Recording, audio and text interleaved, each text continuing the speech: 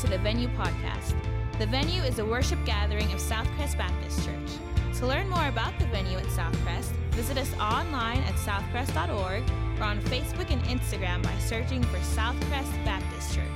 We hope this podcast helps you find your greatest pleasure and purpose in Jesus.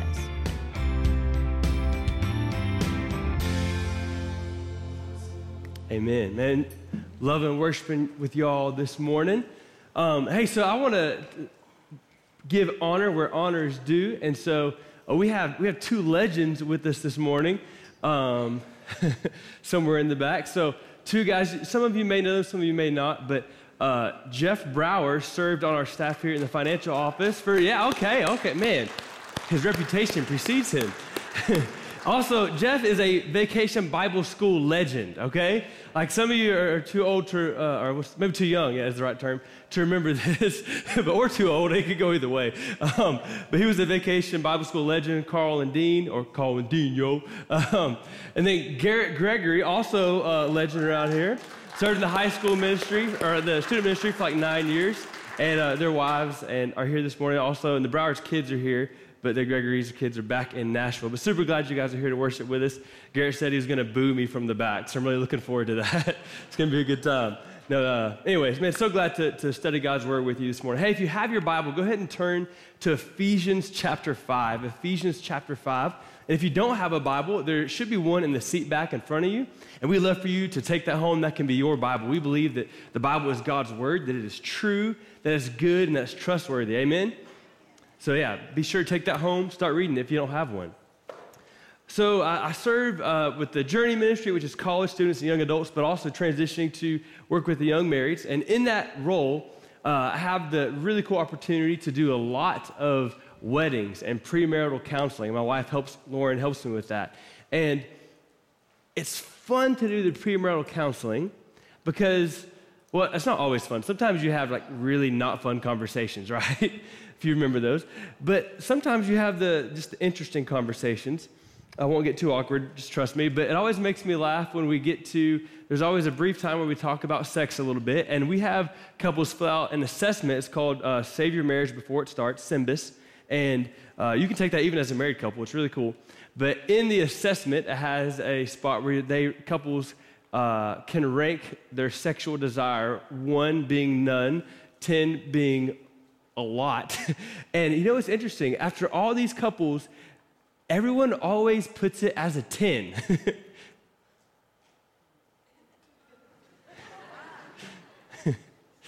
Which is always kind of humorous, right? Because they're excited, they're pumped. You guys are like, I can't believe you just said that in church. No, it always makes me laugh because they're just pumped. Or like, and it's also funny too because when I get to that point, that doesn't matter how long they've been dating, the couple refuses to look at each other, which is always exciting.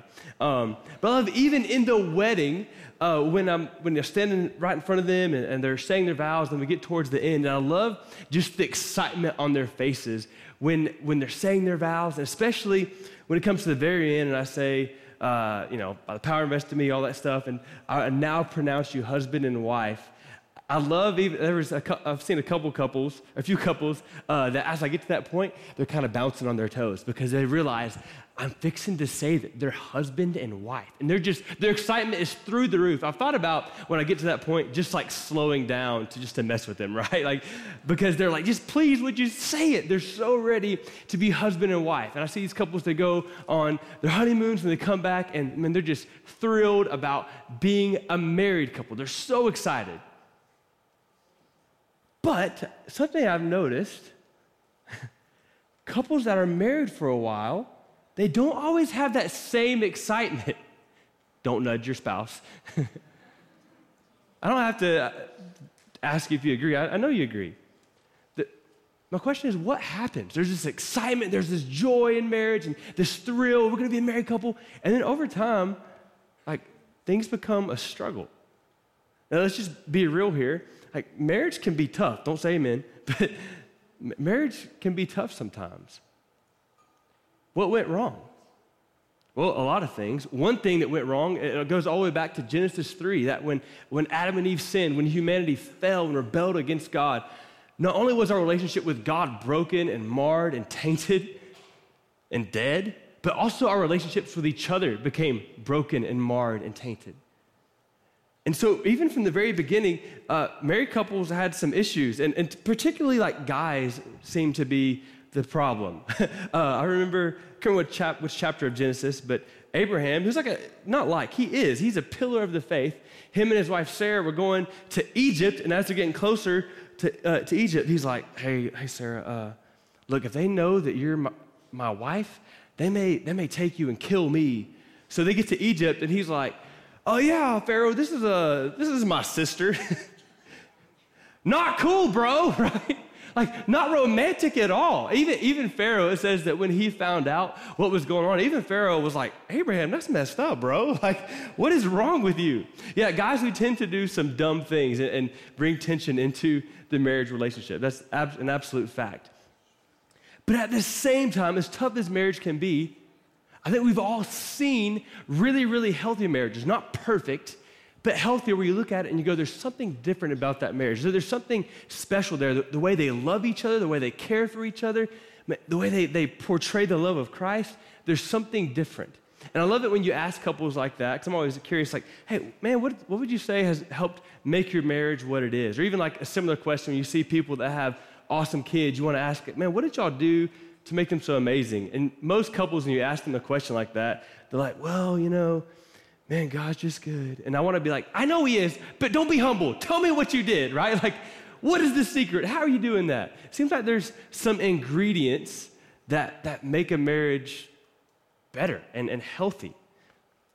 And I'm using that word healthy, intentional. Again, not perfect, not flawless, but healthy. We believe that, again, like I said a minute ago, this is God's word, and following it is not always easy, or maybe it doesn't always give us what we want or what we think we need in our life, but it's good for us, amen? This has the ingredients for life, not to have your best life now, but to have a relationship with God and to do life the way he created it to be. But what are those ingredients? So many of us look at marriage and we're like, man, I don't know about that, or even our culture certainly looks at marriage and thinks it's kind of a joke. I remember when 2 days before I was fixing to get married to my wonderful wife, Lauren, all the guys went to, I think it was Cantina Laredo, back and forth. It doesn't matter. Anyways, went to the restaurant, and we're sitting around the table, and my best man, Robbie, asked the waitress, hey, my boy Brandon here is getting married in 2 days. Do you have any advice for him? And the waitress said, don't do it. Which is like, ow, not cool, right? But that's kind of the culture's mindset of marriage, of it's messed up, it's flawed. And here's what I would say, and I think a lot of you would agree with this, that marriage is not the problem. It's a gift from God. The problem is we don't have the right ingredients. It's kind of like if, we love them, but if someone moved here from California and we're like, man, I just don't like barbecue. Barbecue's gross. We would go, oh, no, I beg to differ. You just need to have some Evie Mays, amen? Or you need to go to the Shack. Like, you need to get some good West Texas barbecue with the right ingredients. And not just the right ingredients, but it needs to be like cooked the right way. There's some habits and patterns and things you can do to make it good. Or if someone moved from New York City and said, I don't like tea, we would say, I'm sorry, you need to have some sweet tea, put some sugar in it, and your mind will change, right? You need the right ingredients. What are the ingredients for a healthy marriage? The cool thing is that God cares about practical things like marriage, and he gives us some help, some really good help. Now, before we dive into the text, one more thing. I think it'd be easy for so many of us to kind of tune this out. Maybe you're not married, or you've been married, or you think your marriage is perfect, or you think it's hopeless. I think this is relevant. This text is relevant for every single one of us. If you're not married, as a young person, there's a good chance, a really good probability that one day you will be. I know it may seem hopeless, like no one even knows this is you, but I promise, there's hope for you, okay? So why not, study God's word and see what marriage is supposed to be, and even see what some of the traits are supposed to be in a spouse. And if you're older and not married, or maybe divorced or widowed, whatever it may be, why not learn from God's word so you could even encourage younger married couples? And if you're here this morning and you think your marriage is hopeless, I would tell you that because of Jesus, nothing in your life is ever hopeless. Amen? So I don't care how broken your marriage is, man, there's hope for you because of Jesus. And we start adding the right ingredients of how he designed marriage to be, man, things can turn around. Maybe not quickly, but they can turn around. And if you're here this morning, I doubt there's people like this, but if you're here this morning, you're like, I think my marriage is fine. Like, we're just coasting, things are good.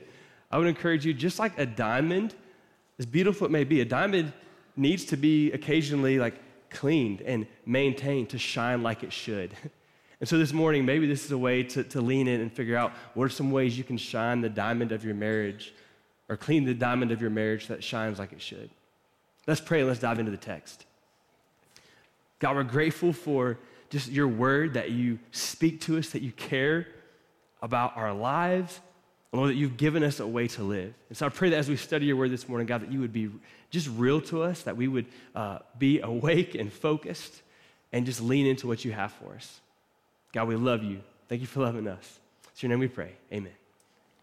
So if y'all would, join with me in Ephesians 5, verse 22.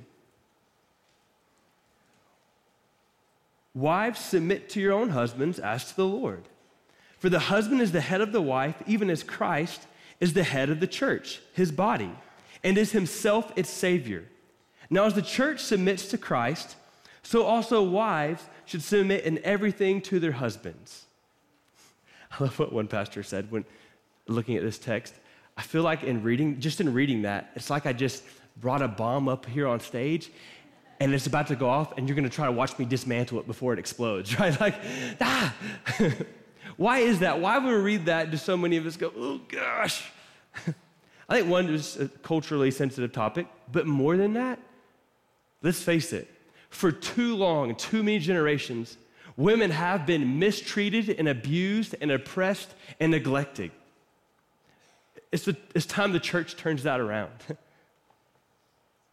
So I think if you're kind of like balking at that, like I think there's some reasons, because we've gotten this wrong a lot. Like men have been bad leaders a lot. So that said, the text still tells us, wives, submit to your own husbands as to the Lord. This is really important. The word submit there, it's in the middle voice in Greek. What this means is, this is not something that you necessarily like do to someone else, or that you like someone does to you. The middle means that it's an action you choose to do for yourself, like on yourself. Does that make sense? So ladies, the idea is not that your husband is gonna make you submit. We're gonna talk about that more in a second. If that happens, that's not good. It's that you willingly choose to submit. I love the way Pastor Ben Stewart says, this is an inclination to receive and affirm a husband's leadership. That's what the word submit means. An inclination to receive and affirm a husband's leadership. So let's say what this does not mean. This does not mean that you don't have a voice, that you can't share your opinion, that you can't ever take initiative. Sometimes, actually a lot of times, men, we need a little nudge in the right direction, don't we? Like we need a little kick, or like, hey, I was riding with my buddy yesterday, and like sometimes we need, it was Garrett. We were driving in the car and trying to make a decision, so we just called our wives because we needed some help, right? Doesn't mean you can't ever have initiative or have a voice. Think about the Proverbs 31 woman. Holy cow. She's like selling products. She's buying land. I mean, this was a businesswoman. So this does not mean that you just have to sit and you can't ever share your opinion or can't ever share your voice. It certainly does not mean that you are your husband's maid. This is not about being lesser than. We know from the Gospels that, man, we're created equal in God's sight. And especially even through Ephesians, that he doesn't look at it as like one's higher than the other. No, ontologically, we're all the same in God's eyes.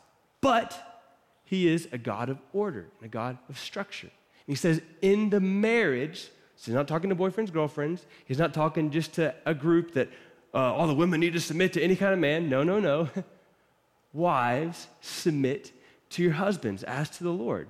As to the Lord. It's not that like, it is not that I'm like, Lauren, you need to submit to me because I'm like God in your life. Like, yeah, that's funny, right? Yeah. She would slap me, probably.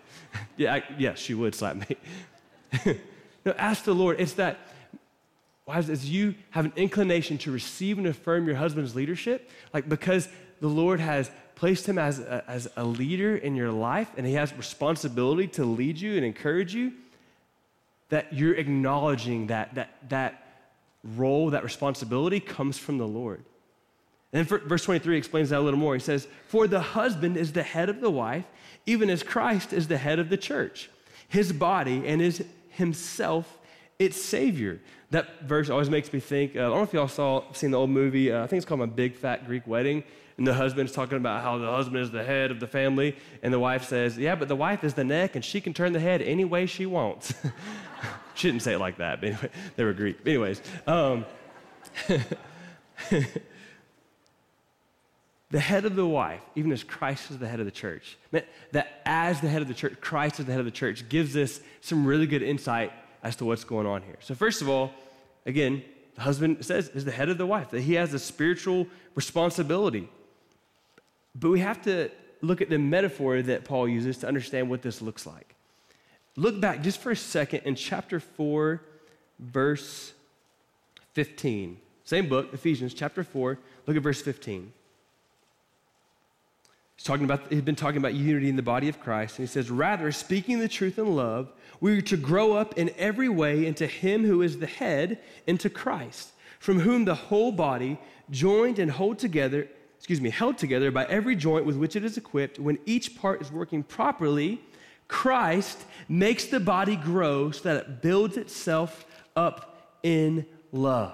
Here's what we see here. Headship in the marriage is not about the husband being this like, I'm going to tell you what to do and I'm going to domineer over you and be a tyrant. No, that's called being a fool and being a jerk, being a dictator. Headship, according to the Bible and what Christ does for the body, says he helps the body grow. He nourishes and provides to help the body flourish. See, headship is not about being domineering. Headship is about providing. Not just like physical things like being the breadwinner, but providing spiritual nourishment and emotional nourishment.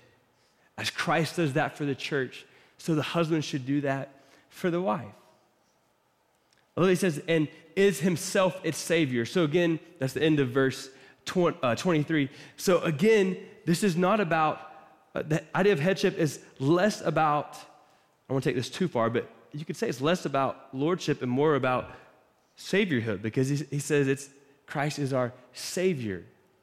So while Christ is our Lord and our boss, for this instance, Paul says Savior. So the husband is to be a provider, a rescuer, to meet the needs of his wife.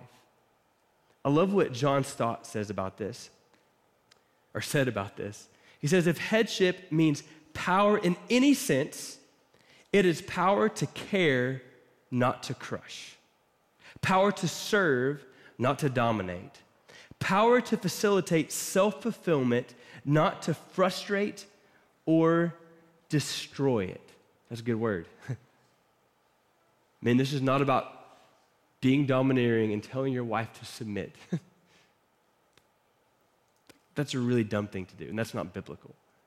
Headship is about saying, I'm going to care for you. I'm going to provide for you. I'm going to be a leader in your life. And again, the wife is called to receive and affirm that leadership when the husband does it. Verse 24, as the church submits to Christ, so also wives should submit in everything to their husbands. So knowing the context of headship and what he's talking about here, we shouldn't take this literally as in like, literally everything your husband tells you to do, no matter what it is, you should do it. No, that's like if I go to Lauren, I'm like, Lauren, I've been thinking, I think we should join the drug cartel. Like, she should tell me no, right? She should not submit to that. Amen? That's kind of a really obvious, stupid example, but there's some things you shouldn't submit to. And I think I want to just carve out a little space here. Ladies, this passage in no way encourages or says that a husband should in any way, shape, or form have a domineering, abusive spirit or even like physically over you. There is no place for that in Scripture. And let's think about this for a second. If you're like men, if you want to get real here, think about if you have a daughter. So I have a boy and a girl, And man, I get accused of playing favorites. Let's just be real dads. There's something like when you see your little girl, like there's just protective nature in you. Amen? Like I think about one of the first times I was holding Carolina Tate at the house. She was just like super tiny, probably like 5 pounds at the time, holding her in my arms and just staring into her eyes. And I thought, this is why I own a shotgun.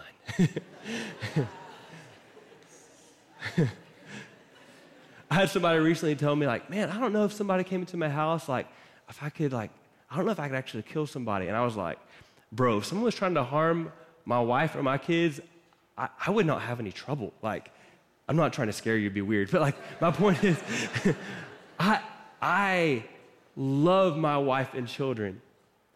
But there's something particular about a father's love for his daughter that says, you even look at her the wrong way and we will go. I may be tiny, but I'm feisty. You know what I'm saying?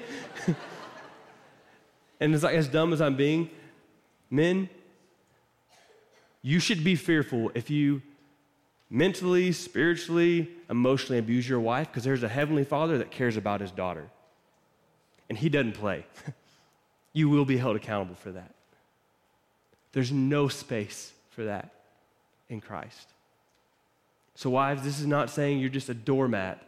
No, as your husband learns to lead and serve you like Christ, you have an inclination to receive and affirm that leadership. I have it's going to seem really random, but I want you to watch this quick video. It's going to help me make a point. This is from our fall retreat with the college students and young adults.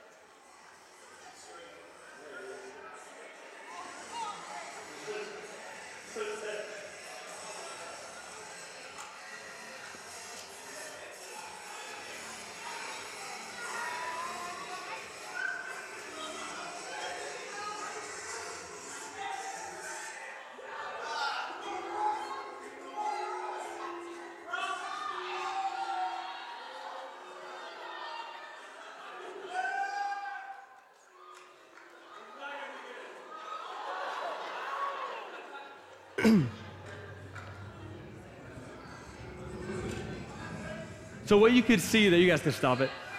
I don't know if you saw at the end, the double-decker right there is what they called it. Some of our guys decided, they were like, you know what? Which, by the way, how fun was that?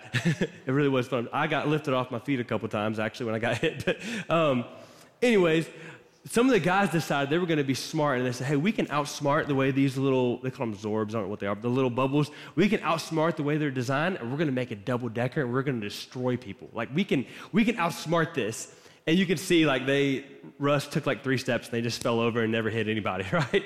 Because those weren't designed to function that way, as good as an idea as it seemed like. There's some things in life that are created a certain way, and when we fight against the way it's designed, the way that God designed it, it just makes things more difficult and worse, even though it may seem like a good idea for a second. When we embrace the way God designed things, like, does it mean life is perfect or easy? But it's better. It's the same way with marriage, ladies.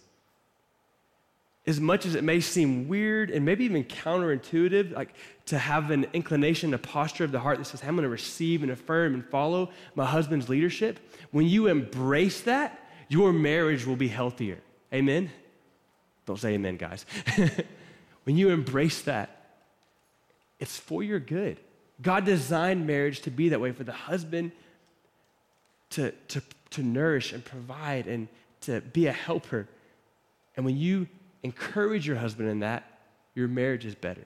So this means when your husband does, occasionally, me included, every now and then we get it right and we lead well, man, encourage us in that. When maybe we take a step to pray for the family or to lead in a devotional, even if it goes bad, encourage us. Like maybe even say thank you to your husband.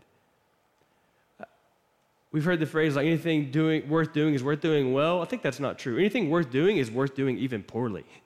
So when your husband is trying to lead, maybe he's not doing a great job at it yet, he's trying to encourage your dreams, the dreams of your children, man, affirm him in that. Ladies, I want to encourage you to pray for your husbands that we would be godly leaders, because men, we need all the help we can get. Amen? Amen, men? We need help. And if you're like, I don't know, I think Paul thought we did too. Look at this. Look at the 3 verses that are for the women, that little tiny paragraph, and look at the paragraph for the men below it. Paul's like, y'all need some help, bros. So he has a lot more instructions. So the wives, he says, hey, when a healthy marriage, the ingredient you need to bring is to have an inclination to receive and affirm your husband's leadership. Listen to what he says to the men. Husbands, love your wives as Christ loved the church and gave himself up for her, that he might sanctify her, having cleansed her by the washing of water with the word, so that he might present the church to himself in splendor, without spot or wrinkle or any such thing, that she might be holy and without blemish. In the same way, husbands should love their wives as their own bodies. He who loves his wife loves himself. For no one ever hated his own flesh, but nourishes and cherishes it, just as Christ does the church, because we are members of his body. Therefore, a man shall leave his father and mother and hold fast to his wife, and the two shall become one flesh. This mystery is profound, and I'm saying that it refers to Christ and the church. However, let each one of you love his wife as himself, and let the wife see that she respects her husband.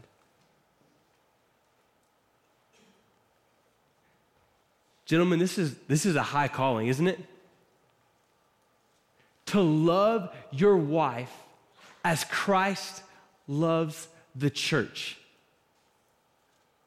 John Mayer got it right. Love isn't a feeling, love is a... Maybe you don't listen to John Mayer. Love is a verb. Christ didn't just sit in heaven and say, man, I love those people. Man, I hope they can figure it out. They're gonna be okay. No, Christ saw our need and left the throne of heaven to come and to serve us to the point of death on a cross. You need forgiveness? Christ said, hey, I'm gonna provide that for you. You need hope? I'm gonna provide that for you. You need grace and mercy? Jesus said, I'm gonna come and offer myself on the cross to provide that for you. It's called servant leadership, which, newsflash, that's the only kind of leadership there is. Being a servant leader. Paul says, men, that's what you're supposed to be. You're supposed to love your wife as Christ loved the church, his bride, and gave himself up for her. That means we sacrifice our needs, our wants, our desires, men, to serve our wife.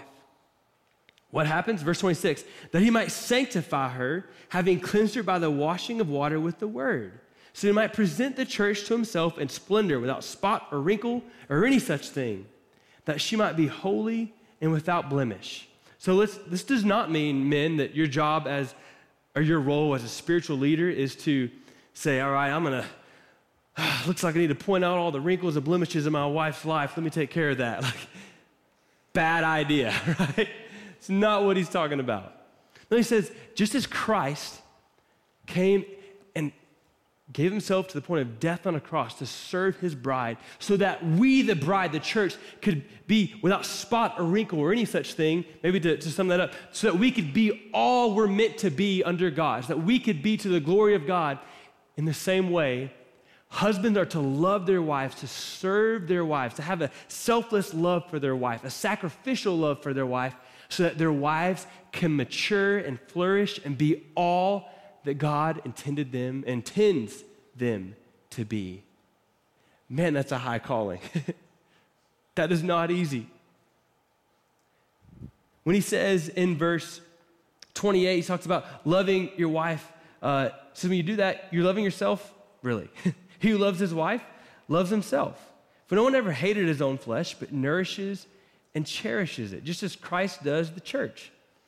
Saying when you love and serve your wife because you are one flesh, when you do that, like there's some selfish reasons even here. When you do that, you're actually you're helping yourself.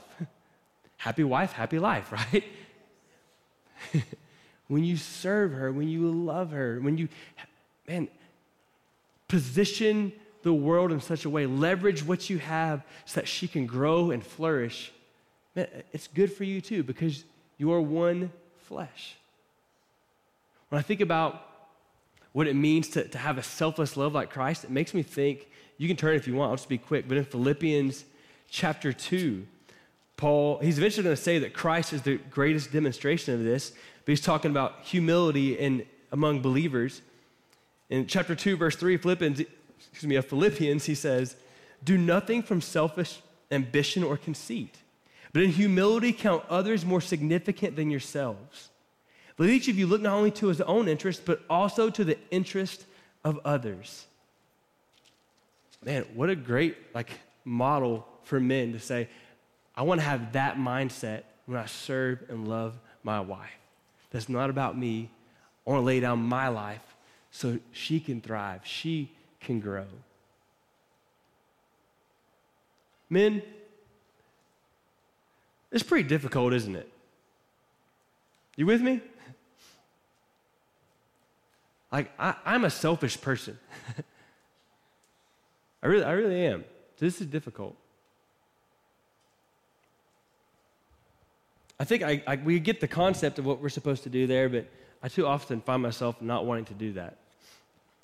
Guys, you ever, maybe ladies too, but you ever use a cedar wood plank on the grill?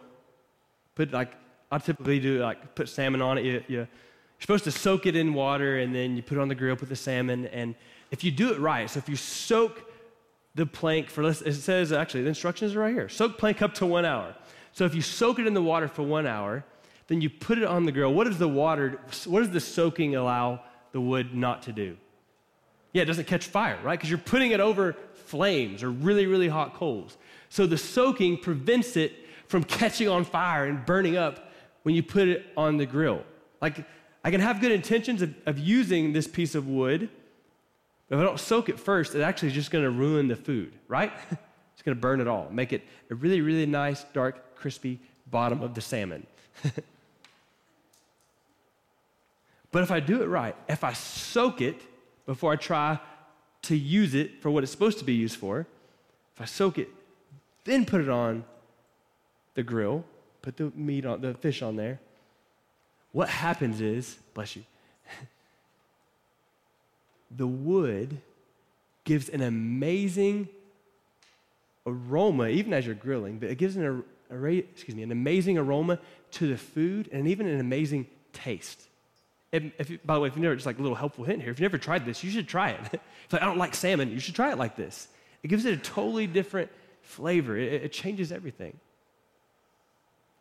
Guys, in the same way, you and me are not going to have the ability to love and lead our wives like Christ loves and leads the church if we don't first soak ourselves in him.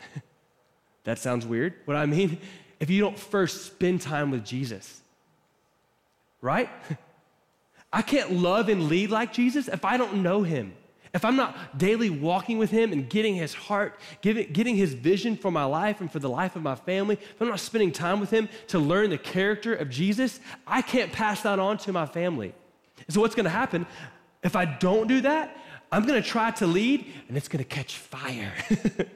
It's not going to be good because I didn't first soak myself in the Lord. Man, I'm not ready to lead, and it's going to go really bad. What I meant to do and intended for good of I'm going to try to lead my family, it's going to burn up in flames.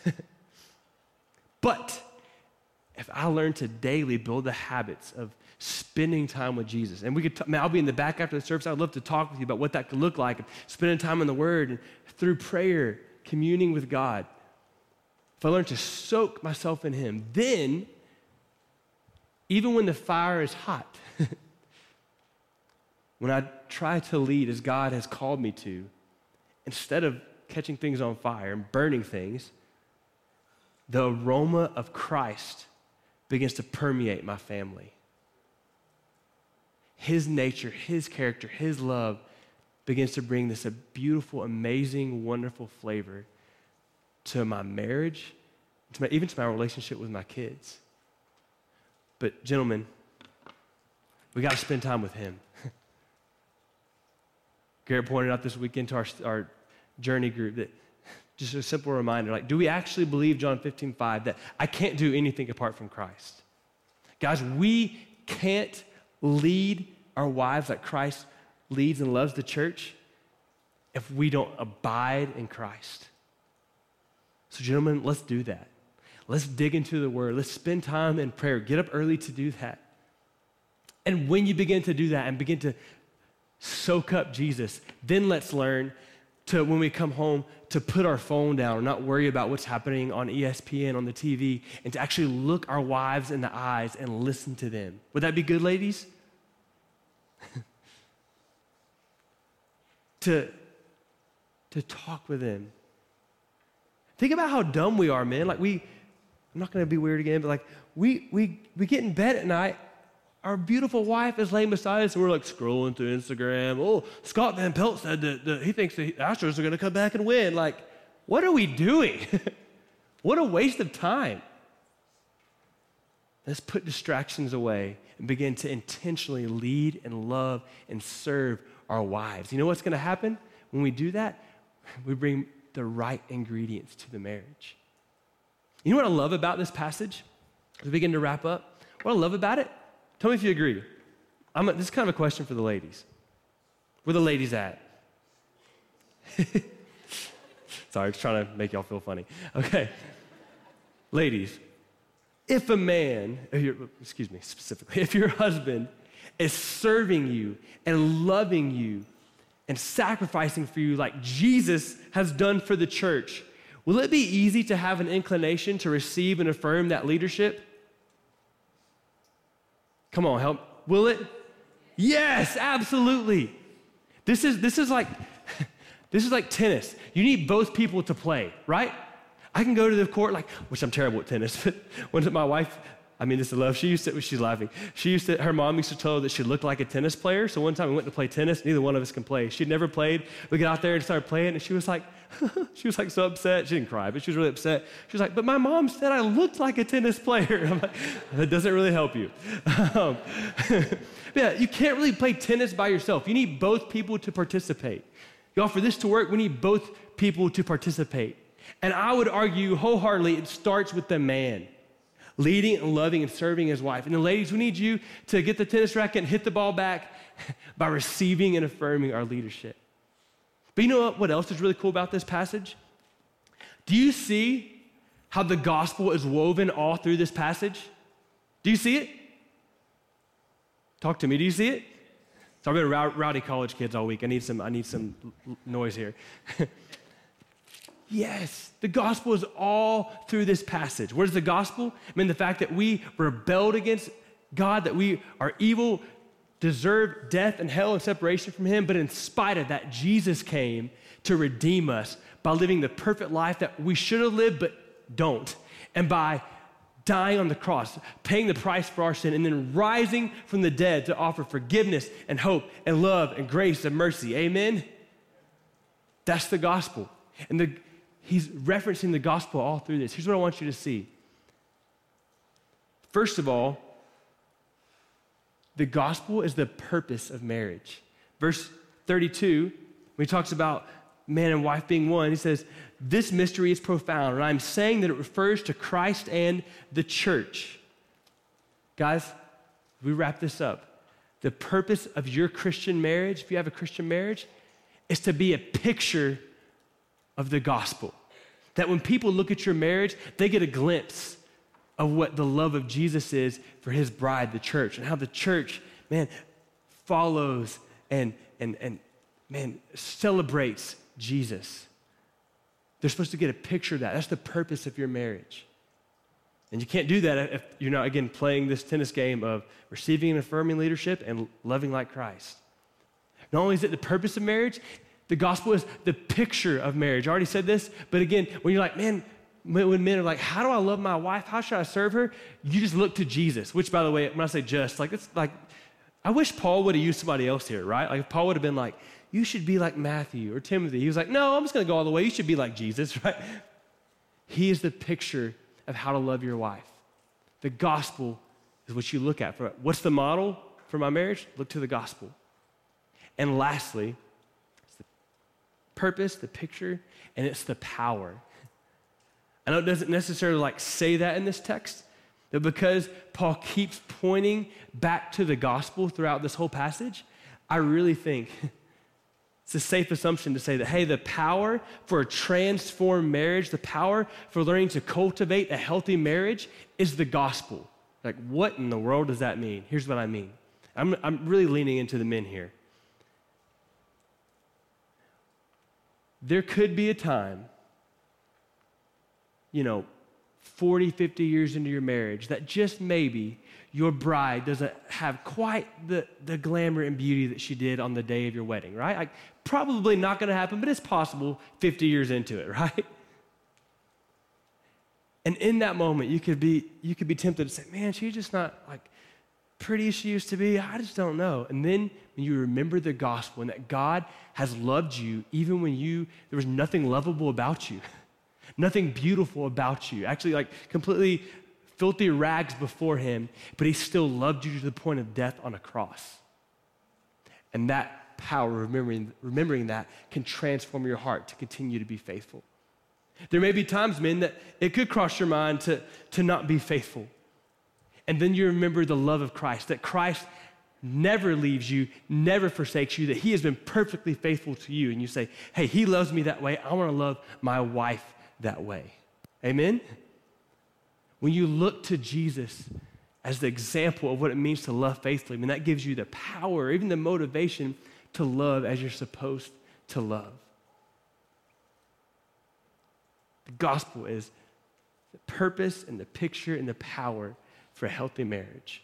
As men learn to selflessly love their wives, and wives learn to have an inclination, have a heart posture that says, I'm gonna affirm, and I'm gonna receive your leadership. This morning, as we respond, and we have a really cool opportunity, this morning we're actually taking the Lord's Supper. And so as we think about the gospel being like the bedrock for a healthy, Christ-centered marriage, what better way to end that than to say, hey, we're gonna just celebrate and reflect on the gospel, that Jesus gave his life for us so we could have life, that he shed his blood so his blood could be coursing through our veins, so to speak, that we now have his love, his life, his perspective. So we're gonna celebrate that. But there could be some of you this morning that don't know Christ. And as we do the Lord's Supper, we're going to ask that you wouldn't partake of it. Not because we're trying to be exclusive, but this is for believers, for followers of Christ. And if you don't know Christ, Richard, our high school pastor, was up here earlier. He's going to be in the back at the Welcome Center, and he would love to talk to you about what it means to know Christ, to commit your life to him, to turn from your sin and turn to Christ. But here in a moment, as we take the Lord's Supper, I'm going to walk us through it, but maybe this is just an opportunity, husbands and wives, to think through, man, how can I lead better? How can I love better? How can I encourage and affirm my husband better? And as you do that, to remember that Christ gave himself for us. And man, his spirit, if you're a believer, lives inside of you and gives you the power to have a transformed life, a transformed marriage as you seek to be more like him. So I'm going to pray for us, and then I'm going to enter into the time of the Lord's Supper. Let's pray. God, thank you so much just for your love for us. And God, I do pray for marriages, that you would help us to have healthy marriages, to help us to bring the right ingredients. God, I pray that you would encourage husbands to lead well, to love well. And God, encourage wives to encourage that and to affirm that. Lord, I pray that as we partake of the Lord's Supper this morning, Lord, that we would be just encouraged as we remember and celebrate your broken body and shed blood for us. It's in your name we pray. Amen. If you are encouraged by today's talk, be sure to subscribe and rate us wherever you stream your podcast. The goal of the venue is to help you find your greatest pleasure and purpose in Jesus by being relational, helpful, hopeful, and real. Thanks again for listening to the Venue Podcast.